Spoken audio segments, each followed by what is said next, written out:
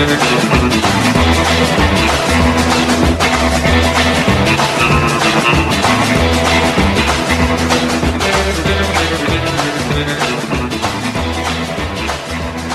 yeah, buddy, it is Friday, the 14th of October, 2022. I'm Derek Hunter. I'm your host. Welcome to the Friday edition. Actually, I'm getting excited because tonight I'm going to watch the new Clerks movie. I think that's out now. Clerks 3, Electric Boogaloo. I love Clerks. I even tolerated Clerks 2. So I'm just, interested in the characters. Anyway, appreciate you listening, downloading, sharing, telling a friend, all that good stuff. Let us get started. First, the Week in Effin' Review will be lit tonight at patreon.com/Derek Hunter Podcast or at DerekHunter.locals.com. 2 flavors for your choosing. Check it out. Please consider supporting the program. We could use it. Anyway, like I say, I want to get this started so we can get the weekend started. So let's get it started. Anyway, there's a lot going on in the world, a bunch of things to talk about. We have new inflation numbers just in time to ruin the weekend. Isn't that nice? Just in time to ruin the weekend. Well, first of all, the weekend has been ruined. Let's be honest. Inflation is real. You don't need somebody out there to tell you about it. It doesn't matter how many times the President of the United States insists what is, in fact, is not. His opinion, his senility, his nothing, his existence has no bearing on the reality that you face every day. Joe Biden will come out and he will tell you, inflation, man, it's almost zero. He told you it was zero last time. It wasn't zero last time, but he told you, no, inflation is zero. It's zero because it didn't go up from month to month. Well, it went up month to month now, okay? It was up 0.4% in September alone. This is from Heather Long, economics writer at the Washington Post. Just in, inflation rose 8.2% in the past year. That down from a 40-year high of 9.1% in June, but it's still way too high. They're trying to spin it there. See, it's not as bad as it was at the peak, just like they're doing with gas prices. Gas prices are down. Gas prices are double what they were when you took office. Yeah, but they're down from their peak, right? Remember that time I really pummeled you about the head and neck for 10 minutes? Now I'm only doing it for 5 minutes. So, it's way down. Yeah, sure, I used to not pummel you, but it doesn't matter. Times are changing. In September alone, inflation rose 0.4%, which is up from 0.1% in August. Isn't that nice? Now, Joe Biden used that 0.1% to say there's no inflation. There's no inflation. The inflation is zero, is the inflation rate. It was garbage when he said it, but he doesn't care. I would say that he doesn't understand, but he's been around long enough to understand. He knew he was actively lying. He's just lying. And this is the chickens coming home to roost. Well, the president's sitting there trying to tell you last month there was no inflation whatsoever, even though you knew there was. You could see it. You don't have to be an economist to go to the gas station or the grocery store. You could see that. And he said, no, that's zero. That's zero. That's zero. Okay, well, now it's 0.4. You're argued 0.1 was zero when you're just going month to month. Didn't want to talk about year to year, but when you're going month to month, 0.1% was zero, is nothing. This is, by the way, the cost of everything. So it's a small number with big impacts, big implications. But now that it's 0.4%, you can't argue that's nothing. You can't argue that's zero. You can't argue much of anything anymore, so they likely will find a way to just straight up lie about it. They will just straight up lie about it. Why? Because that's what they do. That's who they are. Who's going to hold them accountable? Right now, today, one of the big things that's going on is NBC News employees, NBC and MSNBC employees are attacking that reporter yesterday who interviewed John Fetterman and said it's pretty clear that in our small talk before the teleprompter was set up to transcribe everything I said, it's pretty clear that he didn't understand what I was talking about. They're all attacking her, going, oh, God, it's disabilities. You're making fun of people with disabilities. No, she's reporting accurately on the shortcomings of somebody who'd had a stroke. Now, he may recover from the stroke. He may not recover from the stroke. But to pretend he didn't is absurd. Is it 1920 again, where Woodrow Wilson's having strokes left and right, and they're conspiring to keep that from the public. Is that what it is? Is that what they're doing? Seems like it. We'll get to that later. But I'm just, looking at inflation numbers. I just want to remind you of this headline from August 12th, 2022, because Joe Biden has been running around. Democrats have been running around. Joe Manchin is still running around talking about how we passed the Inflation Reduction Act. The Inflation Reduction Act. We're so wonderful. We've passed the Inflation Reduction Act. That's going to make a big difference in people's lives. The second it passed, Democrats stopped pretending that it was about inflation. They started talking about all the quote-unquote investments in the environment. That's what it was. It was the Green New Deal with a different name. It was a good chunk of the Green New Deal with a different name. They couldn't pass all of the Green New Deal because it had to be snuck through on reconciliation, and so they could just pass as much as they could. Well, this CBS News headline from August 12th, 2022. It's a beautiful thing. 2 months ago, almost exactly. Headline: one thing the Inflation Reduction Act may not do, lower inflation.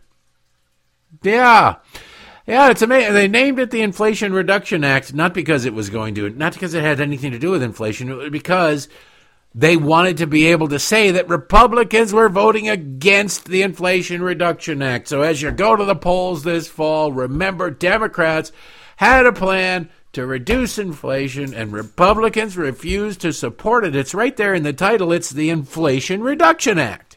Why would those evil Republicans oppose reducing inflation? Now we're in the aftermath of it. We're in the wake of the Inflation Reduction Act. Do you feel the inflation being reducted? No, you don't. You go to the grocery store, you're walking out going, boy, I feel like I got a bargain today. Not really. Go to the gas station and you fill it up and you say, look at that glorious low number that I'm paying for it. No.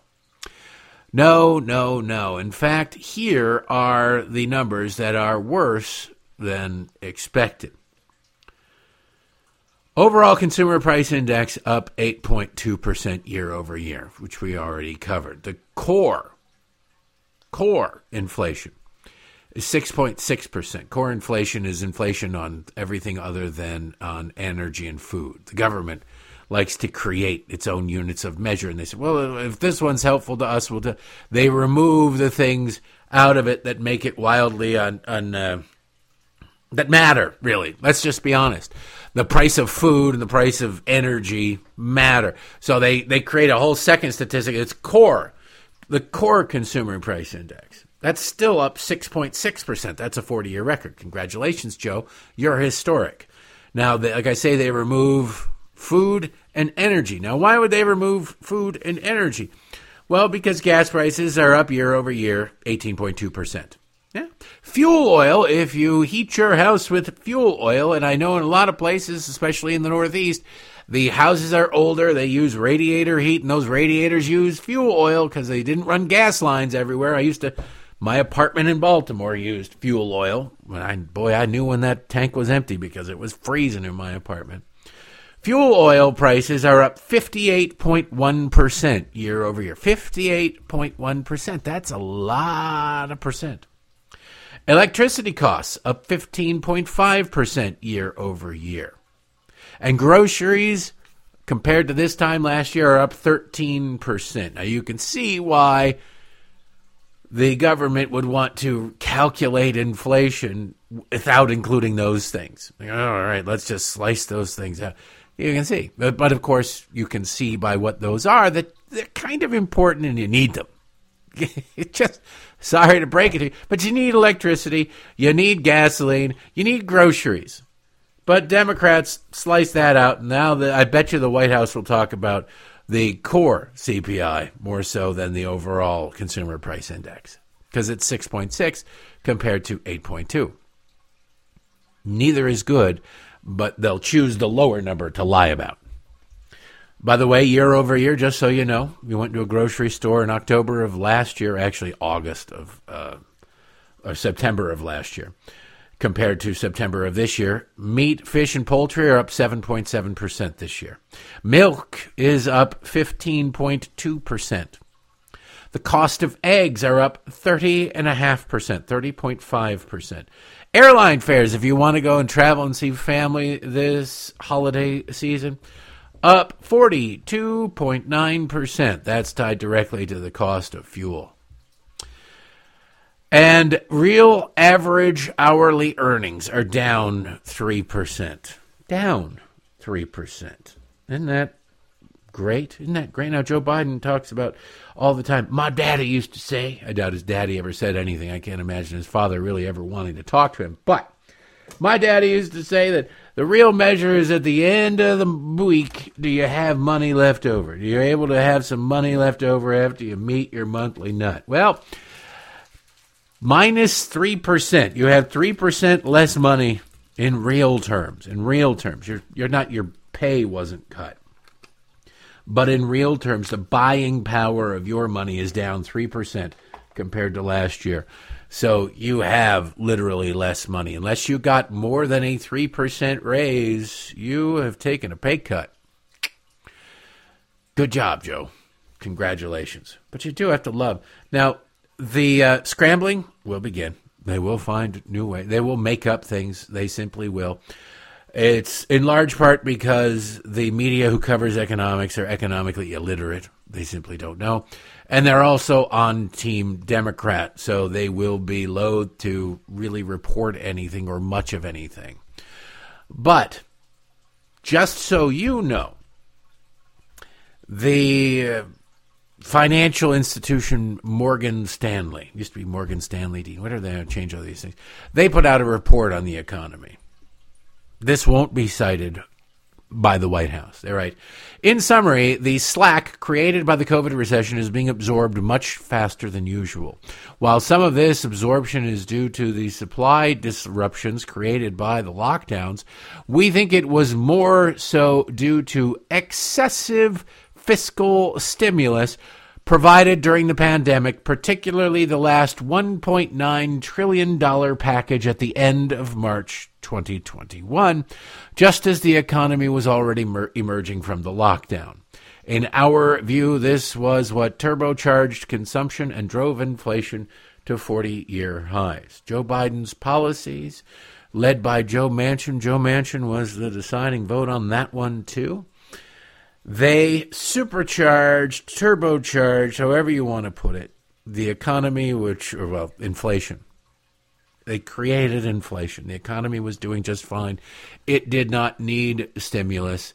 And there were Democrats going, we're going to stimulate the hell out of you anyway.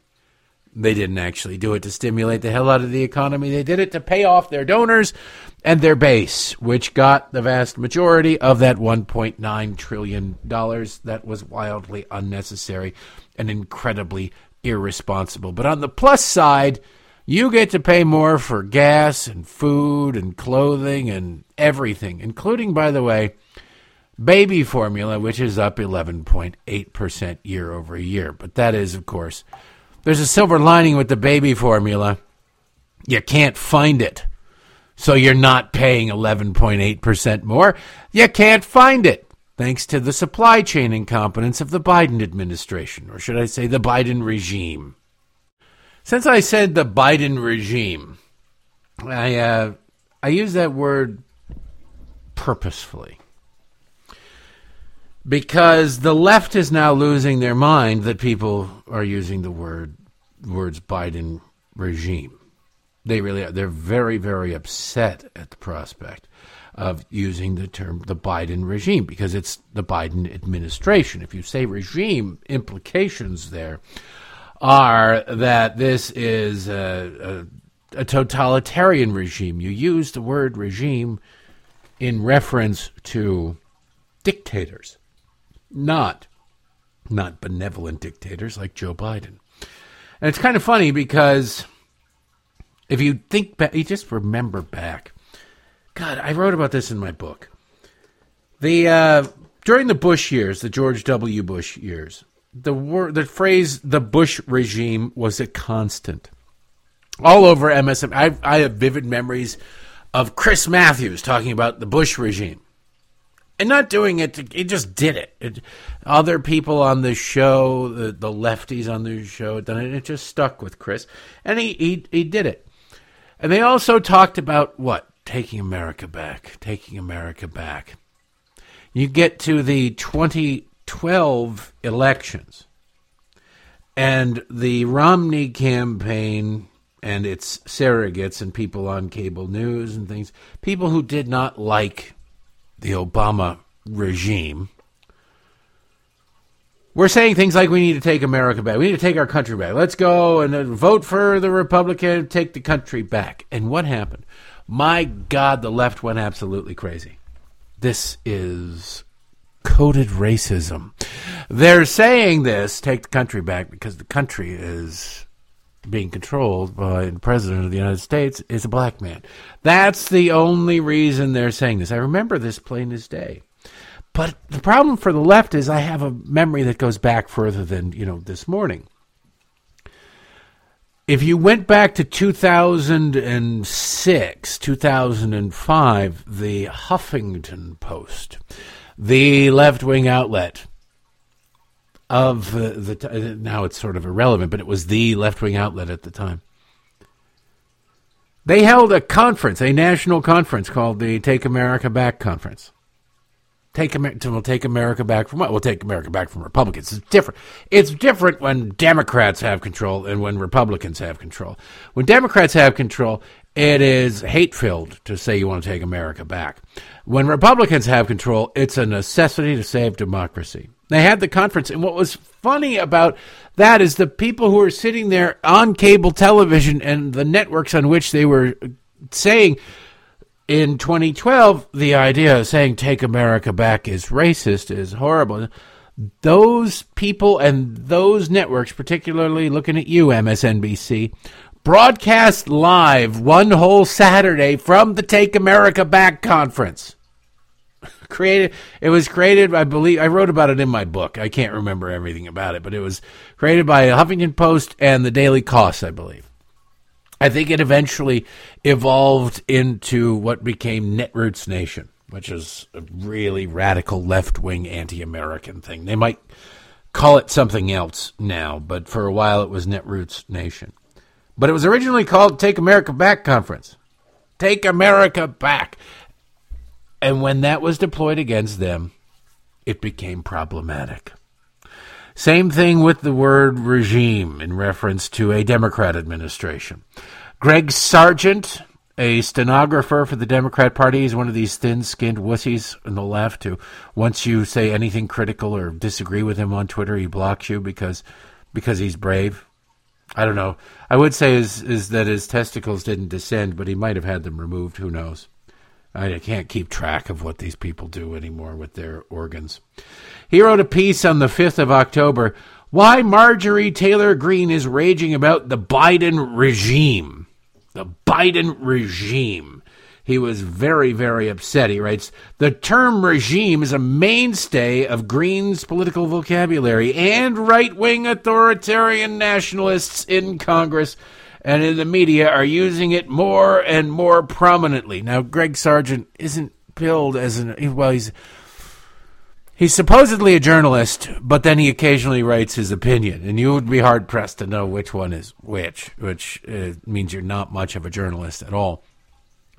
But you see, it's right-wing authoritarians, which I don't know how many times I have to say this. Greg is too dumb to absorb it, but you guys get it. That if you just go the right and the left on the line there, the left wants bigger government, right wants smaller government. So there's no point at which you go towards the smaller government side and then there's a huge blip where it says, but then we want total control over everything. And then we slowly slide back towards anarchy. The idea of totalitarianism, the idea of authoritarianism is exclusively on the left. Exclusively on the left. Now, are there people who are Republicans who might propose those sorts of authoritarian things? Maybe, but that doesn't make them of the right just because they're Republicans. Teddy Roosevelt was a progressive. There are plenty of progressive Republicans. John McCain was a progressive Republican. The idea in their heads, these progressives, that the power of government can be exerted to make people's lives better, to change behavior for the better. All of this stuff is the antithesis of individual liberty, individual responsibility. So you can say that you are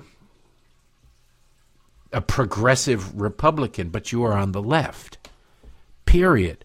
The ideological spectrum is not married to party. It is independent of party. You can call yourself whatever the hell you want. Would you put Mitt Romney toward the side of individual liberty, or would you put Mitt Romney on the side of, well, government can do this, we should have government intervene, we should have government do... Of course he's over there, which is ironic because in 2012 they called him a racist, and they called him a monster, they called him a totalitarian, they called him now they think, oh, he's my favorite Republican. Anyway, Greg Sargent continues, understanding the term is essential to grasping what's happening with today's MAGA-fied right, and why some experts fear we may be hurtling towards rising political violence and instability. I always get a kick out of people who sat around and pleasured themselves to a year of BLM Antifa riots, fretting the concept of political violence when they can cite 1 3-hour period at the United States Capitol by about 100 people. That's it. Not 500 plus actual declared riots. That was mostly peaceful riots, the attempted mostly peaceful murder of police officers. That's cool. But grandma taking a selfie in the Capitol Rotunda, that's a threat to democracy, and it's an example of political violence. These people do not know political violence against them. They commit political violence, they cheer political violence, or they ignore political violence. Anyway, on the word regime, Greg Sargent then went on to talk to liberal scholars. Believe it or not, he managed to find liberals who agreed with him, and then he quoted them extensively. But the funny thing is, Dan McLaughlin over at National Review went through and did the research. He has the receipts. He went through and found, it's got to be 100 examples, of Democrats in writing on cable news, on social media, referring to, and he just limited it to the Trump administration, calling it the Trump regime, the Trump regime, the Trump regime. And no pushback whatsoever, no concerns whatsoever about the coarsening of our political discussions. Oh, my goodness, can you believe this is going to lead to political violence? Now, Democrats hope that this leads to political violence. They looked at what James Hodgkinson did, not in horror, but in disappointment. You didn't get anybody, man. The only person who died in that attack was their guy. Rachel Maddow lost a viewer for nothing. The other day, somebody was talking to Mandela Barnes because he's running for Senate against Ron Johnson in Minnesota. Talking to Mandela Barnes about his rhetoric because he made fun of Steve Scalise on Twitter back when Steve Scalise was nearly assassinated by one of the Democrats' fellow travelers. And the CNN, or I think it might have been a local news reporter, cheapened it. The whole thing, like, you mocked the shooting, the attempted shooting of Republicans, blah, blah, blah. And back when Steve Scalise was shot in the hip. Steve Scalise was shot in the hip. That was the way that this reporter referred to the entirety of the James Hodgkinson attempted mass murder of Republicans in the name of progressive politics. Steve Scalise got shot in the hip. Well, Steve Scalise was shot in the hip. It shattered his pelvis. He nearly died. He spent, 3-4 days in a coma. It was touch and go there for a while. It took him, 6 months to really be able to walk again. He still walks with a limp. He'll walk with a limp for the rest of his life, but he nearly died. He needed massive pelvis reconstructive surgery and prosthesis and things like that to put him back together again. And some reporter, and it was all because of reporters saying Republican health care plans are going to kill 10,000 people a year. A lie, a flat-out lie.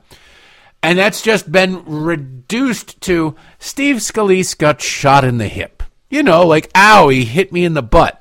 There's a difference between nearly dying from massive internal injuries because the bullet went in, shattered the pelvis. That sent bone fragments throughout the lower part of Steve Scalise's body, puncturing important things that shouldn't be punctured.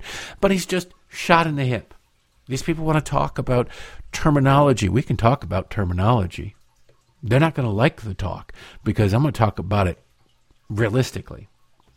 So you go through this list that Dan McLaughlin over at National Review has put together, and it's extensive. It is not Matt Iglesias over at Vox, the functional BS in the Trump regime, he writes. Oh, he likes to swear because his parents are filthy rich, and it's the only way to make him feel like he's tough and straight. Charles Blow in the New York Times wrote in July of 2017, I know there are things of graver consequence in Donald Trump's regime than his diction.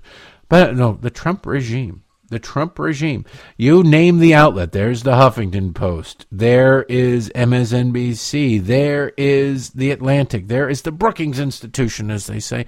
The Brookings Institution is a high-browed think tank. Oh, they're above the fray. No, they're not.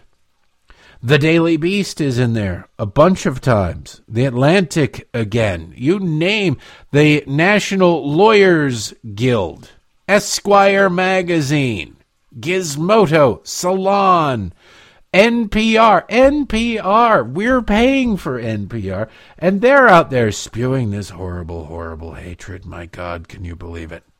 The Stanford Law Review, of course, a law professor out there, the Trump regime, MSNBC, all of it, nonstop. Did the left have a problem with that? No, they didn't. Now they don't like it when it comes back to haunt them, when it comes back to hit them. But I'm sorry, what else do you call an administration that sends the FBI to kick in pro-life protesters' doors and arrest them? A pastor, make him face 11 years. They said, he was shoving people. He was shoving. Then they got video released of the incident. He's not shoving people. He's sitting down singing religious hymns. The Biden regime wants to put him away for 11 years. That's just the tip of the iceberg. That's who these people are. That's what these people do. And you sit there and you go, my God. You can't don't call it a regime. They're arguing semantics with you. Why would they argue semantics with you? They argue semantics with you because the alternative would be to have to try and refute what you're saying. The alternative would be to try and dispute what you're saying, to try and come against you. That's not what's happening. Yes, it is. Plain as day, that's what's happening. No, you're using the wrong word. See, they argue semantics. So they don't have to argue issues. So they don't have to argue truth. They don't have to go into the facts of the things because those are not on their side. Those don't help them. Facts are problematic to the left, which kind of tells you a lot about what you need to know about these people, does it not? I think it does.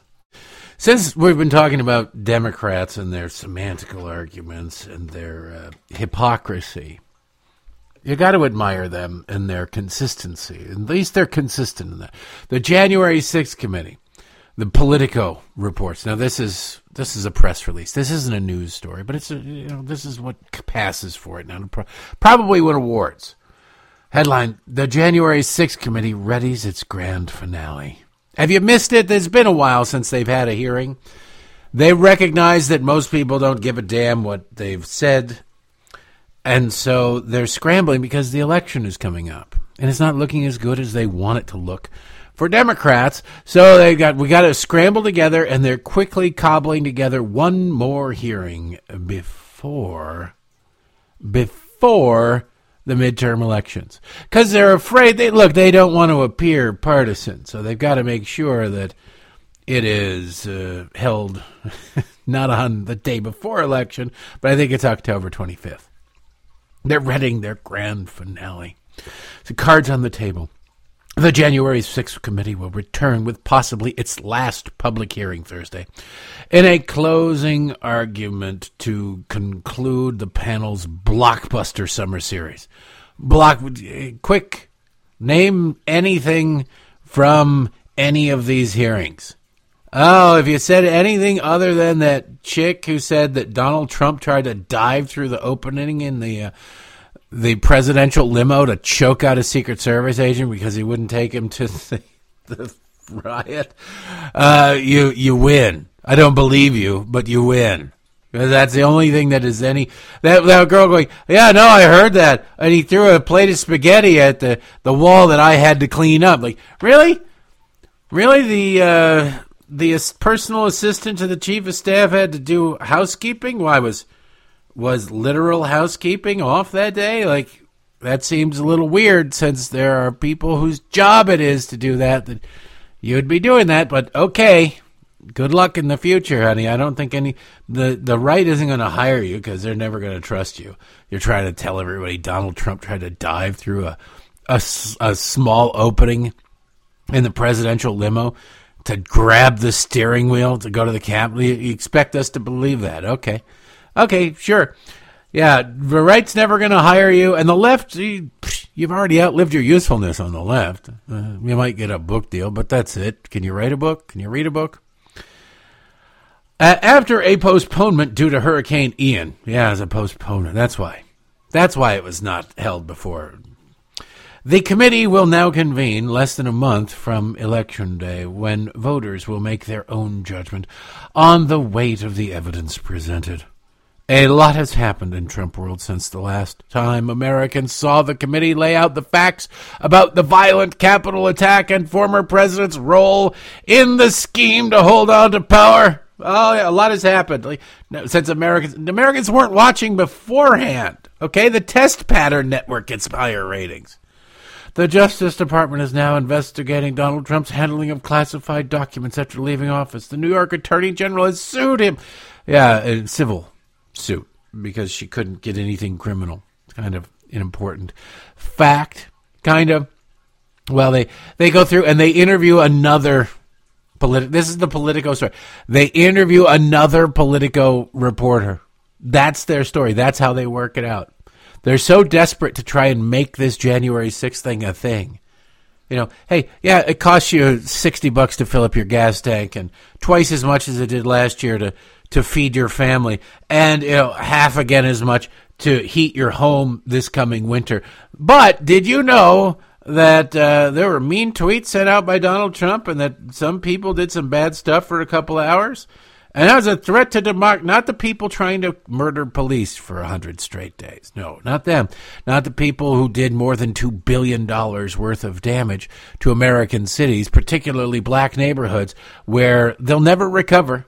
They're never going to recover. And they'll still vote Democrat, though. But they're never going to recover. Not talking about that. We're talking about that time that 80-year-old was inside the Capitol Rotunda and took a picture of herself after asking a Capitol Police officer how to get to the Rotunda and being told you go down there and then you turn left and there you go. It's right there. They're desperate to make this thing matter. So then they're realizing there's another story in Politico today that it has to be disappointing for these people. It just has to be.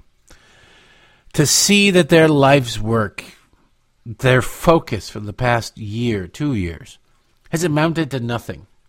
It really has. Sure, they get mentioned on, Morning Joe every once in a while, but in the grand scheme of things, it has amounted to nothing. Politico, today. Why January 6th is mostly absent from the midterms. Huh? Yeah. GOP lawmakers who backed Donald Trump-driven election challenges that metastasized into violence on January 6, 2021, aren't taking much campaign trail heat for it. Yeah, because while you're still busy clutching your pearls to the point that your hand has fused to your necklace, most Americans saw it for what it was and moved on. Democrats don't lack for material to slam Republicans as election-denying riot boosters. This is a news story, by the way. And in fact, many of them deploy that attack while in Washington. A majority of House Republicans voted to oppose certifying the 2020 election results. as sentiment backed by many of the candidates, too. But given that most GOP objectors occupy comfortable red seats, Democrats are limited on where they can use those certification votes as a successful issue this fall. Well, if certification votes were super-duper sexy and really important election issues about which the American people desperately care, then the greasy-haired loser Jamie Raskin, Maryland's own, would never have been reelected because his very first act as a member of Congress was to try to decertify the 2016 election. Yes, that's right. He squirted the activator on his hair and ran down to the floor and objected. He has been objecting ever since. He has been a 2016 election denier, ever since. A threat to our democracy, if we're to believe people like Jamie Raskin. He's not asked about it. He's too busy. My God, he's just one of the worst human beings on the face of the earth. Every day I get up and thank God I'm not related to him. Thank God I'm not living in his... We used to rent a house in his district. Couldn't imagine his poor family having to put up with that guy. Wakes up screaming like in the middle of the night with night terrors. Donald Trump! Donald Trump! Wow, yeah. I need help with the homework, Dad. No, Donald Trump! I must go and do that. And then to be one of the impeachment managers. Complaining, claiming, arguing that what you did, what the first thing you did while in office is now such an egregious offense that the President of the United States needs to be removed from office. Well, you did it. No, it was different then. Why was it different then? Well, I'm a Democrat. Oh, all right. That makes sense. So many Democrats did the exact same thing. And none of them face consequences for it. Not a single one. Hillary Clinton to this day will tell you that Donald Trump was an illegitimate president. Stacey Abrams, who hopefully will have her ample rear end handed to her in the Georgia governor's race, is still running around saying she really won. I didn't win. I would have won had so many voters not been suppressed. Really? How do you figure that? Well, there were 50,000 people, mostly black. She doesn't know that for sure, but mostly black because it sounds good and nobody's going to challenge her, who were disenfranchised, booted from the rolls. Where are they? Where were they complaining? Where is this complaint that they were disenfranchised? Did they actually try to vote? Because it's dead people who were purged. No, these were mostly black people. Okay, 50,000. You lost by 55,000 votes. So even if everybody you claim was alive and wanted to vote and did vote for you, you'd still lose by 5,000 votes, Stacey. Do you see that? See, I understand that in your world you think black people are automatons who just vote lockstep with the Democrat Party, that everybody is, but that's not really the way it is in real life. So there's no way in God's green earth, even if you did get 100% of the 50,000 people who are disenfranchised votes, that you could have won. You lost then. Nope. Election denial. It's fashionable.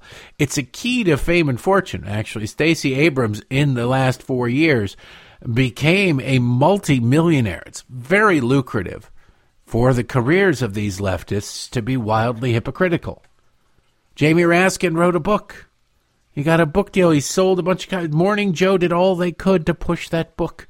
That put money directly in Jamie Raskin's pocket. The little pat on the head. Good dog. Got to wash your hand afterwards because you got to get the hairspray off of it. But good dog. Good jog. We'll help you make money. The entire left-wing ecosphere is one giant money laundering scheme. And they're all whining. Why is it Republicans aren't facing any consequences for, saying, hey, it's really weird that a guy who never left his house got more votes than anybody ever. It's really a little bit, might be worth looking into, that more people voted than were registered to vote in some places.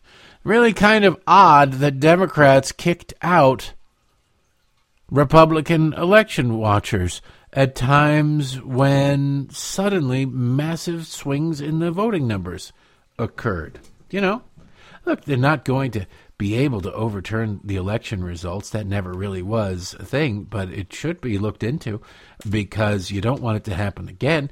Democrats certainly don't want it to happen to them, but it won't because Republicans play fair. So they're sitting there fretting over at the news offices of Politico going, my goodness, what about why come these Republicans aren't facing any consequences for all of our due diligence, all of our reporting?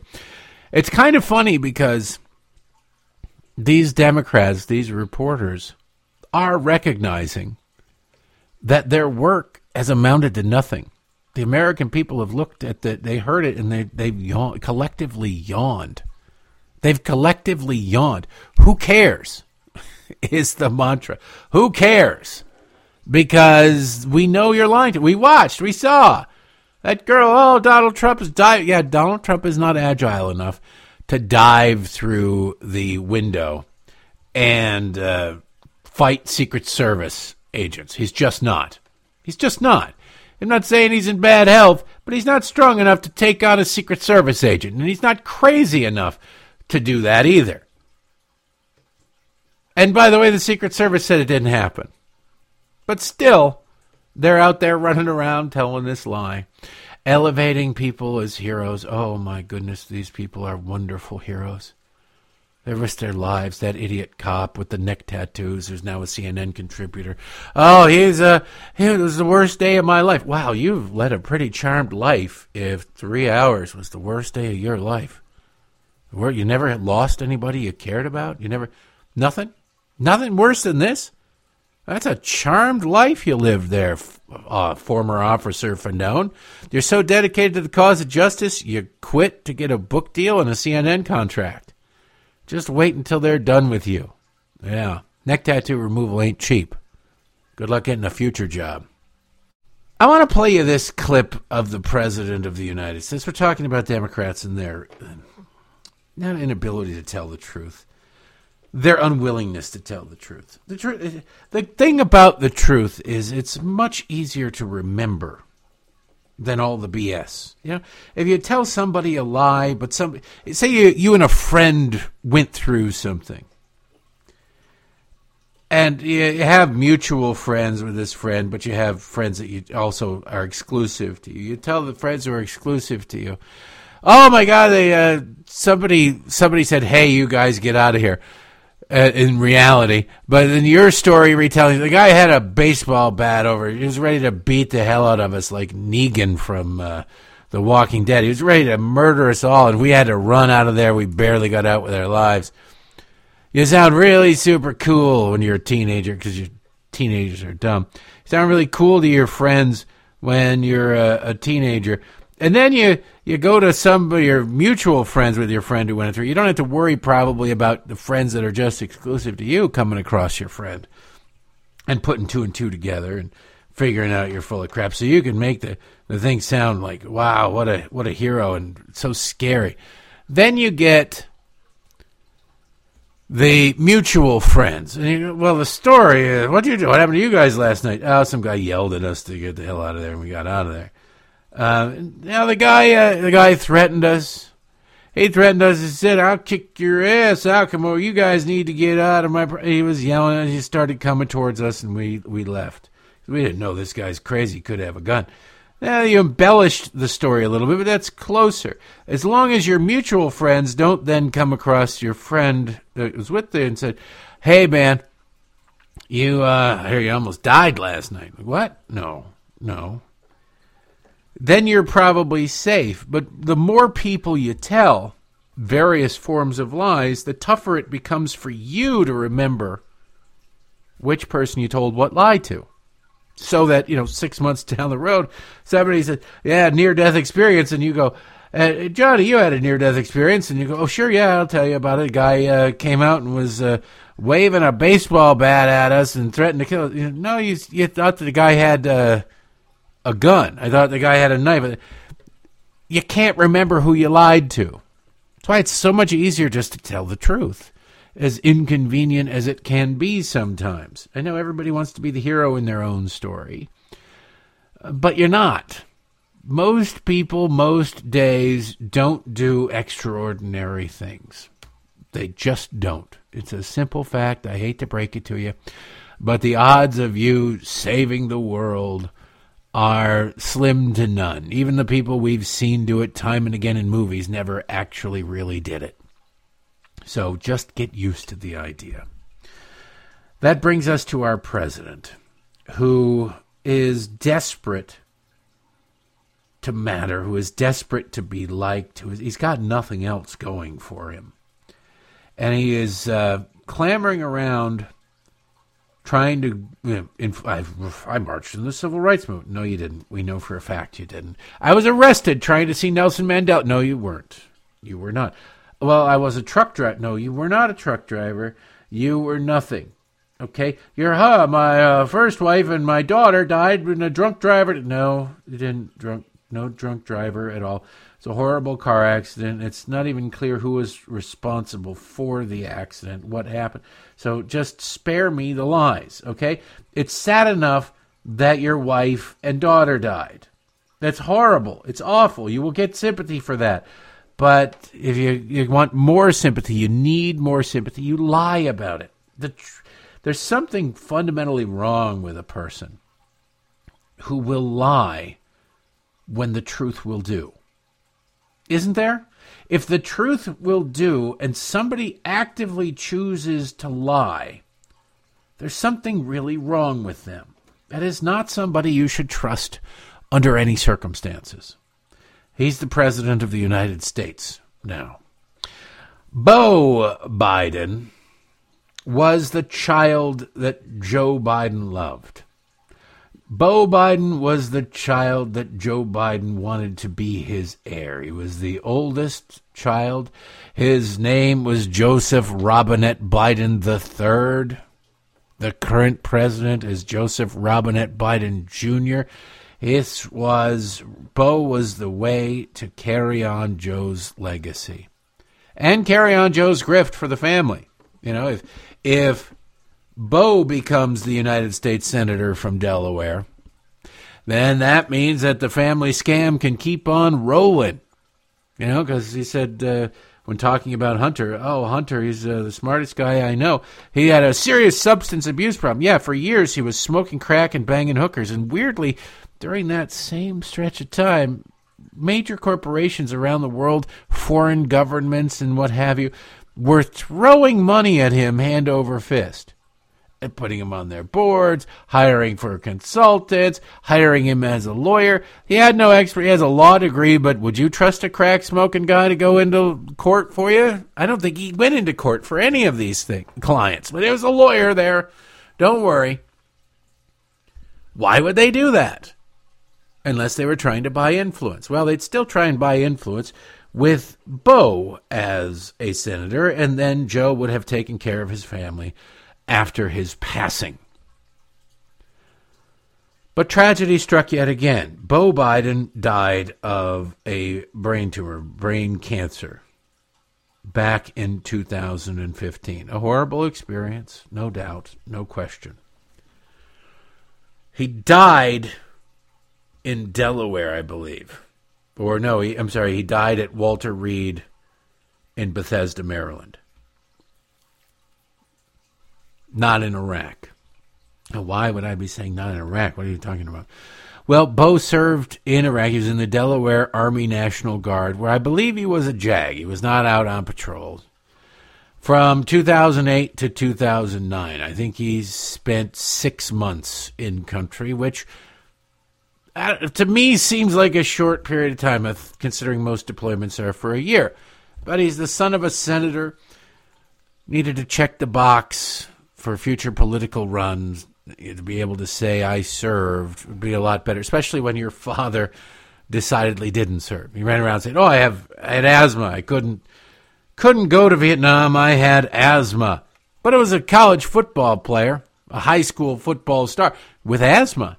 It's a pretty neat trick. Would you have a puffer built into the helmet there? How did you manage to have such severe asthma as to keep you out of the military, but be a football star? I don't know. It's one of the mysteries for the ages. Anyway, Joe Biden, since Beau Biden's death, has been lying about Beau Biden's death. Again, when the truth would do and somebody lies, it tells you something about them. There's something wrong with them. If you just want to say you lost your son, that's a tragedy. People would agree that's a horrible thing, and they would have sympathy for you. But Joe Biden needs stolen valor by proxy. Now, Joe Biden's messed up by the death of his son, Beau, because, again, he was the only one of his children that he actually liked. He put all his future into it.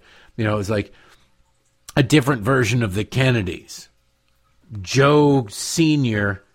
wanted Joe Jr. to be president of the United States.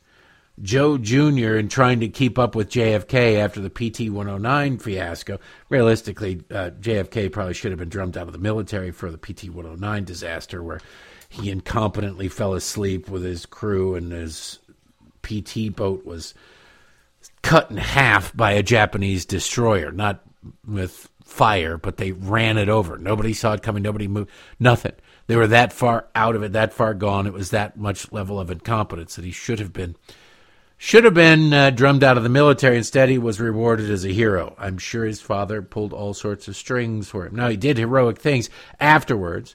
He swam an awful lot. He dragged people who were injured on his crew from island to island, keeping them away from the Japanese until they were rescued by Americans.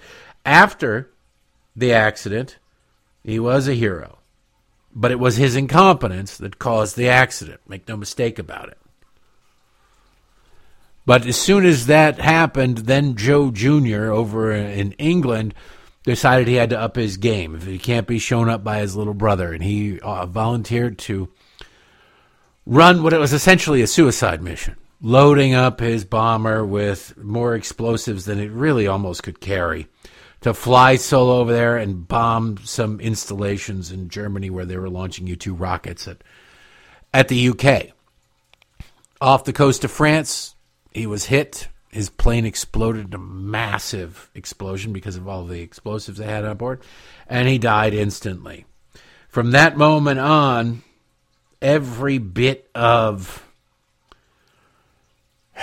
hope that Joe Sr. had invested in Joe Jr. went to JFK. He was the next in line. He was going to be president of the United States. He didn't want to be president of the United States. He hadn't been groomed to be president of the United States. Joe Sr. loved Joe Jr. best of all. It messed up JFK in a lot of ways. Joe Biden did the same sort of thing when Beau died. All right, now Hunter's going to be the legacy. Or you've got to really double down on the money you're making, Hunter, because time is limited. You're not going to have your brother in the Senate. And that put a lot of pressure on Hunter. That helped shove him towards the crack pipe. That's beside the point. Yesterday, out in Colorado, or out in Arizona, Joe Biden talked about his son, Beau, again. This is in Colorado. He lied. He lied. He has implied in the past that Beau Biden died in Iraq. He implied it. He never said he's an Iraq veteran. He died serving this country. Blah, blah. He said it, but he never said he died in Iraq. Yesterday he said that his son Beau died in Iraq. This is a lie. This is stolen valor by proxy. It's really kind of sick. Just imagine, I mean it sincerely.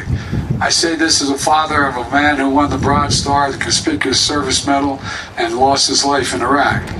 Imagine the courage, the daring, and the genuine sacrifice they all made.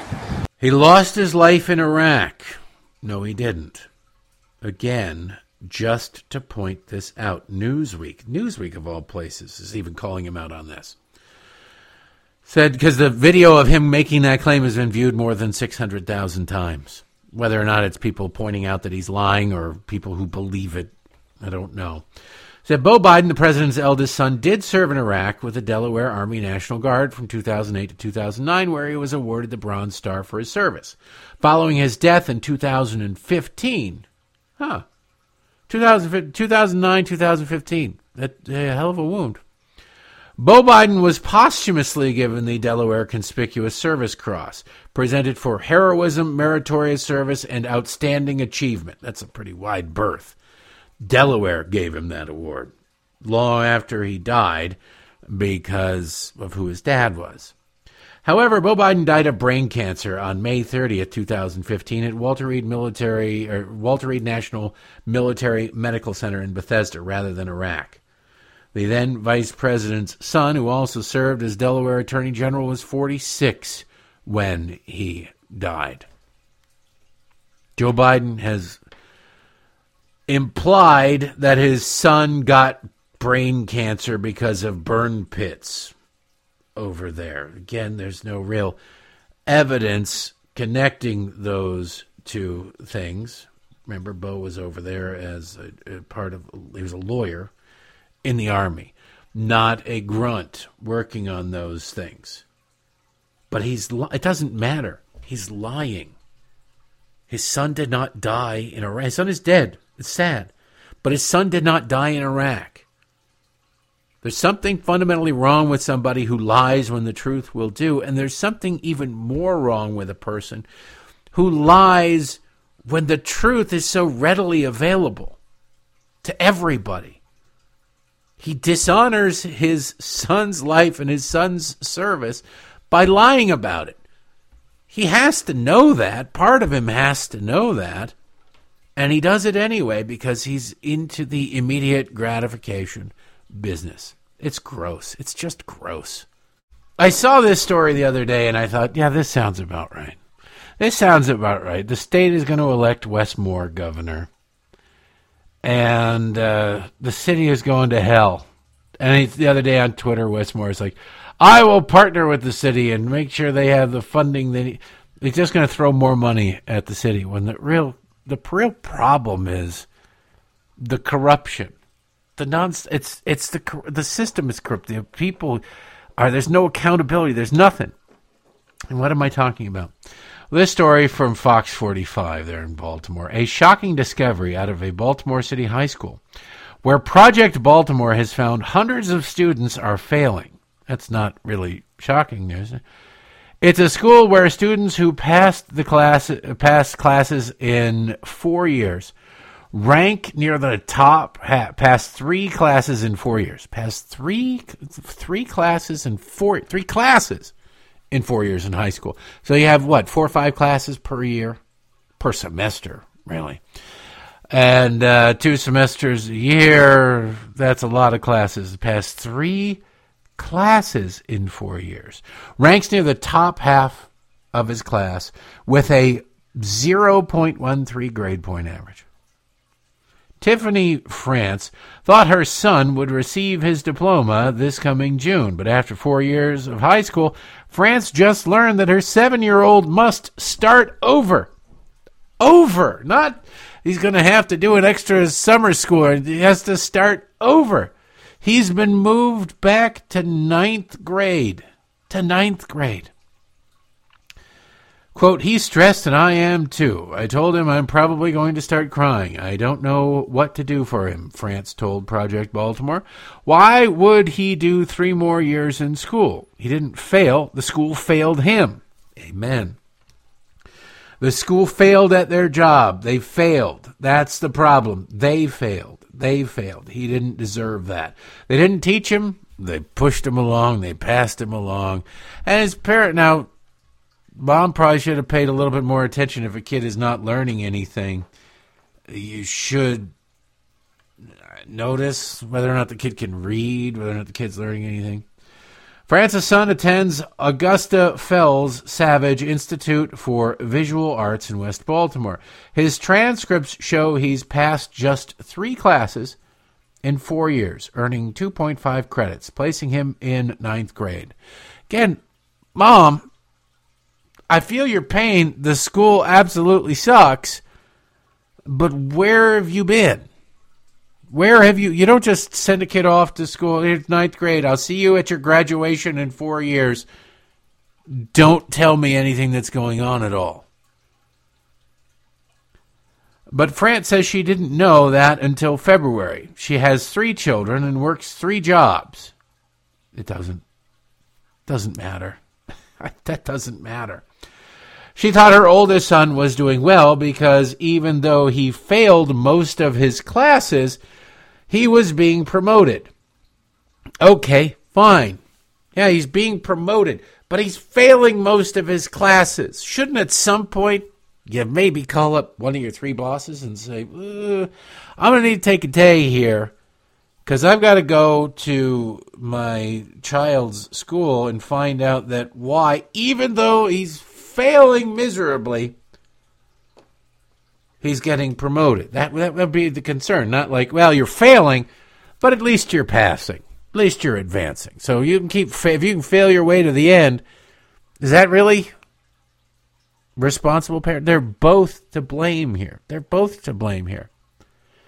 And again, you look at the city and you go, well, you keep electing the same people. You keep electing the people who created this situation. You keep electing the people who perpetuate this situation. And when those people retire, die, or go to prison, instead of trying a new direction, because I admit it's hard to replace an incumbent, but when those people go and you have a chance to go in a new direction, when you're forced to actually go in a new direction because somebody died or quit or went to jail, all 3 equal possibilities in the city of Baltimore, you still then go, but I'm going to replace that person with the same mentality that caused this problem in the first place.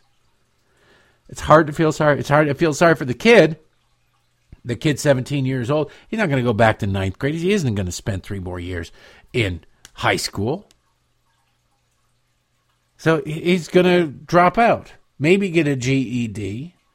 But if you failed all your classes and you pass a GED, which frankly isn't going to be the hardest thing in the world to do, you will still not have the knowledge, even though, well, GED is supposed to test that. We all know it doesn't.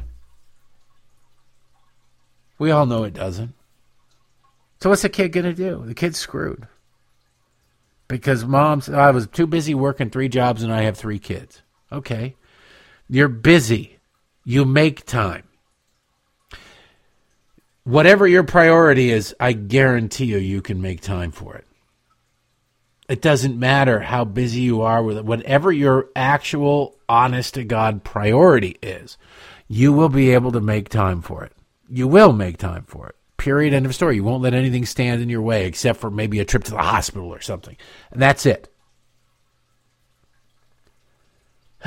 His transcripts show he failed Spanish 1 and Algebra 1, but was promoted to Spanish 2 and Algebra 2. He also failed English 2, but was passed on to English 3. Who are these people? The mother needs to ask this, but the mother also needs to ask what the hell's going on with the school. There needs to be a thorough investigation and probably some lawsuits going on here. On behalf of this kid, by the way, not on behalf of the mom. Any financial settlement sent this kid, and if he's in the top half of his class with a 0.13, then it'll be a class action suit against this school and the school system. They need to receive compensation for, not millions of dollars, but there needs to be some compensation here for the lie that was perpetrated on them, probably in the name of progressivism, and just keep pushing kids along. The social promotion needs to be exposed. People need to be held accountable. Of course, you have the possibility, the prospect, the opportunity to hold the people responsible accountable every election year, and you keep electing the same people. You have to sit there and go, there's a limit to it. There's a limit to how sorry I can feel for anybody in this situation when you recognize that they keep doing it to themselves. You keep electing the same people or different bodies with the same mentality. As we dig deeper into his son's records, we can see in his first 3 years at Augusta Fells, he failed 22 classes and was late or absent 272 days. But in those 3 years, only one teacher requested a parent conference, which France says never happened. No one from the school told France her son was failing and not going to class. Again, they're both to blame. They're all to blame. Like, the kid's going to be kids. Kids are going to be stupid, and kids will be stupid as far as you let them get away with being stupid. But the parent is supposed to pay attention. The parent is supposed to monitor the kids. The schools are supposed to monitor the kids as well and reach out to the parents. At some point, somebody should have reached out to the mother, and apparently they did. That didn't happen. They didn't get together. They didn't meet. Okay, why? Why? That's not in the school district. The school district teacher reaches out and says, we need to meet, and you don't meet. That's not the school's fault. All right? Now, they should have called a bunch of times, 272 days, when over the course of, 3 years, when a school year is 180 days? Somebody should have noticed. First and foremost, the mom. The real question, where the hell has this kid been for 272 of those days? Because I don't think that kid was industrious enough to get up for school every morning, to fool his mom, and pack up and go, I'm going to school, Ma. I'll see you tonight. And then go out somewhere and occupy all day. I'm betting that you sleep in on those days. At some point, the mom has to notice these things. Look, kids, as a kid who got away with a lot because I was very good at covering my tracks and making sure that I wasn't caught and whatever, I was able to always think through all the different possibilities and plan for them and whatever. There were plenty of times when, right after high school, where it was like, you need to get a job. Because, like I said, I had a lot of jobs. You get a job or you get out of the house. That was it. You're 20 years old. You're a loser. You're sleeping till noon because you're out drinking till 3. You need to get a job or get out of the house. You have 2 weeks to find a job or you got to get out of the house. Well, those 2 weeks, my dad or mom would open my bedroom door and say, all right, get up, get out. It's 7 o'clock in the morning. Get up, go find a job. You drag yourself out of bed, and I would literally then go to a friend's house and fall asleep on their couch.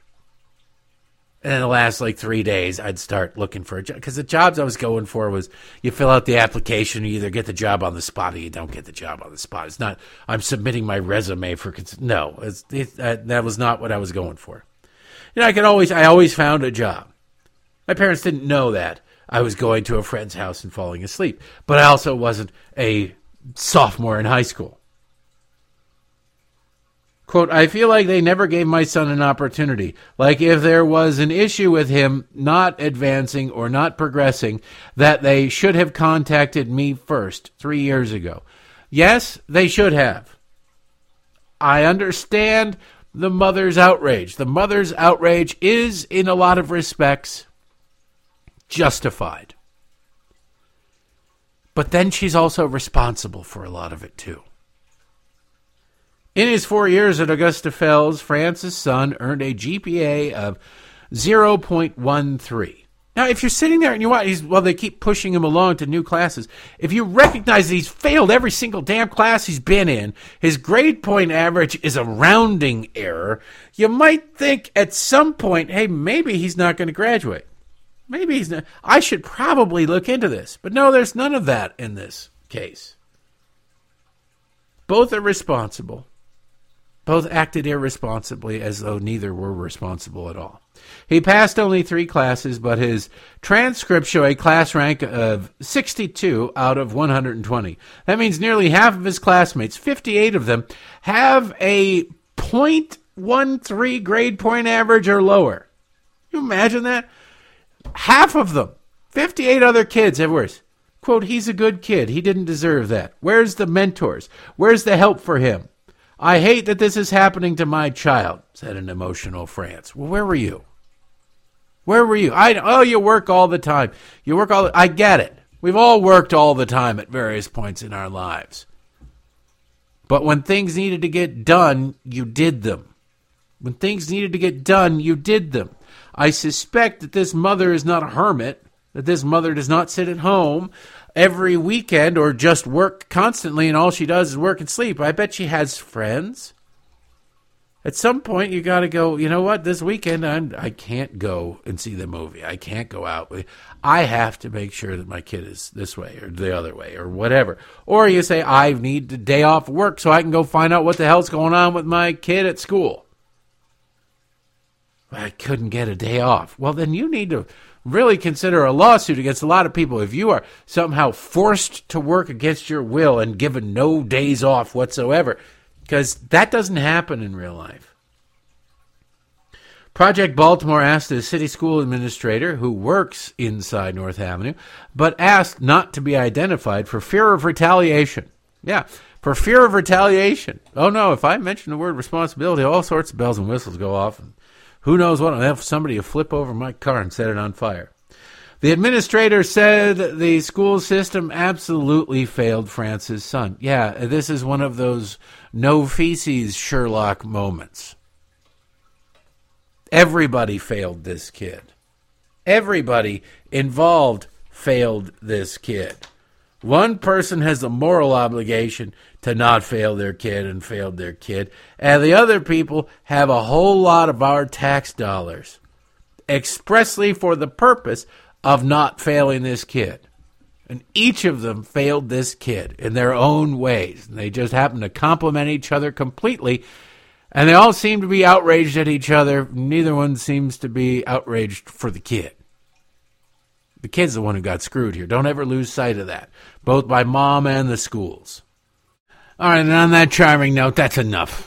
That is enough. I'm sure I'll have more things to say on the Week in Evan Review tonight at midnight at patreon.com/Derek Hunter Podcast and at DerekHunter.locals.com, whichever you prefer. Or if you just want to sample it, you can email me, DerekAllenHunter@gmail.com. I'll send you a version of it.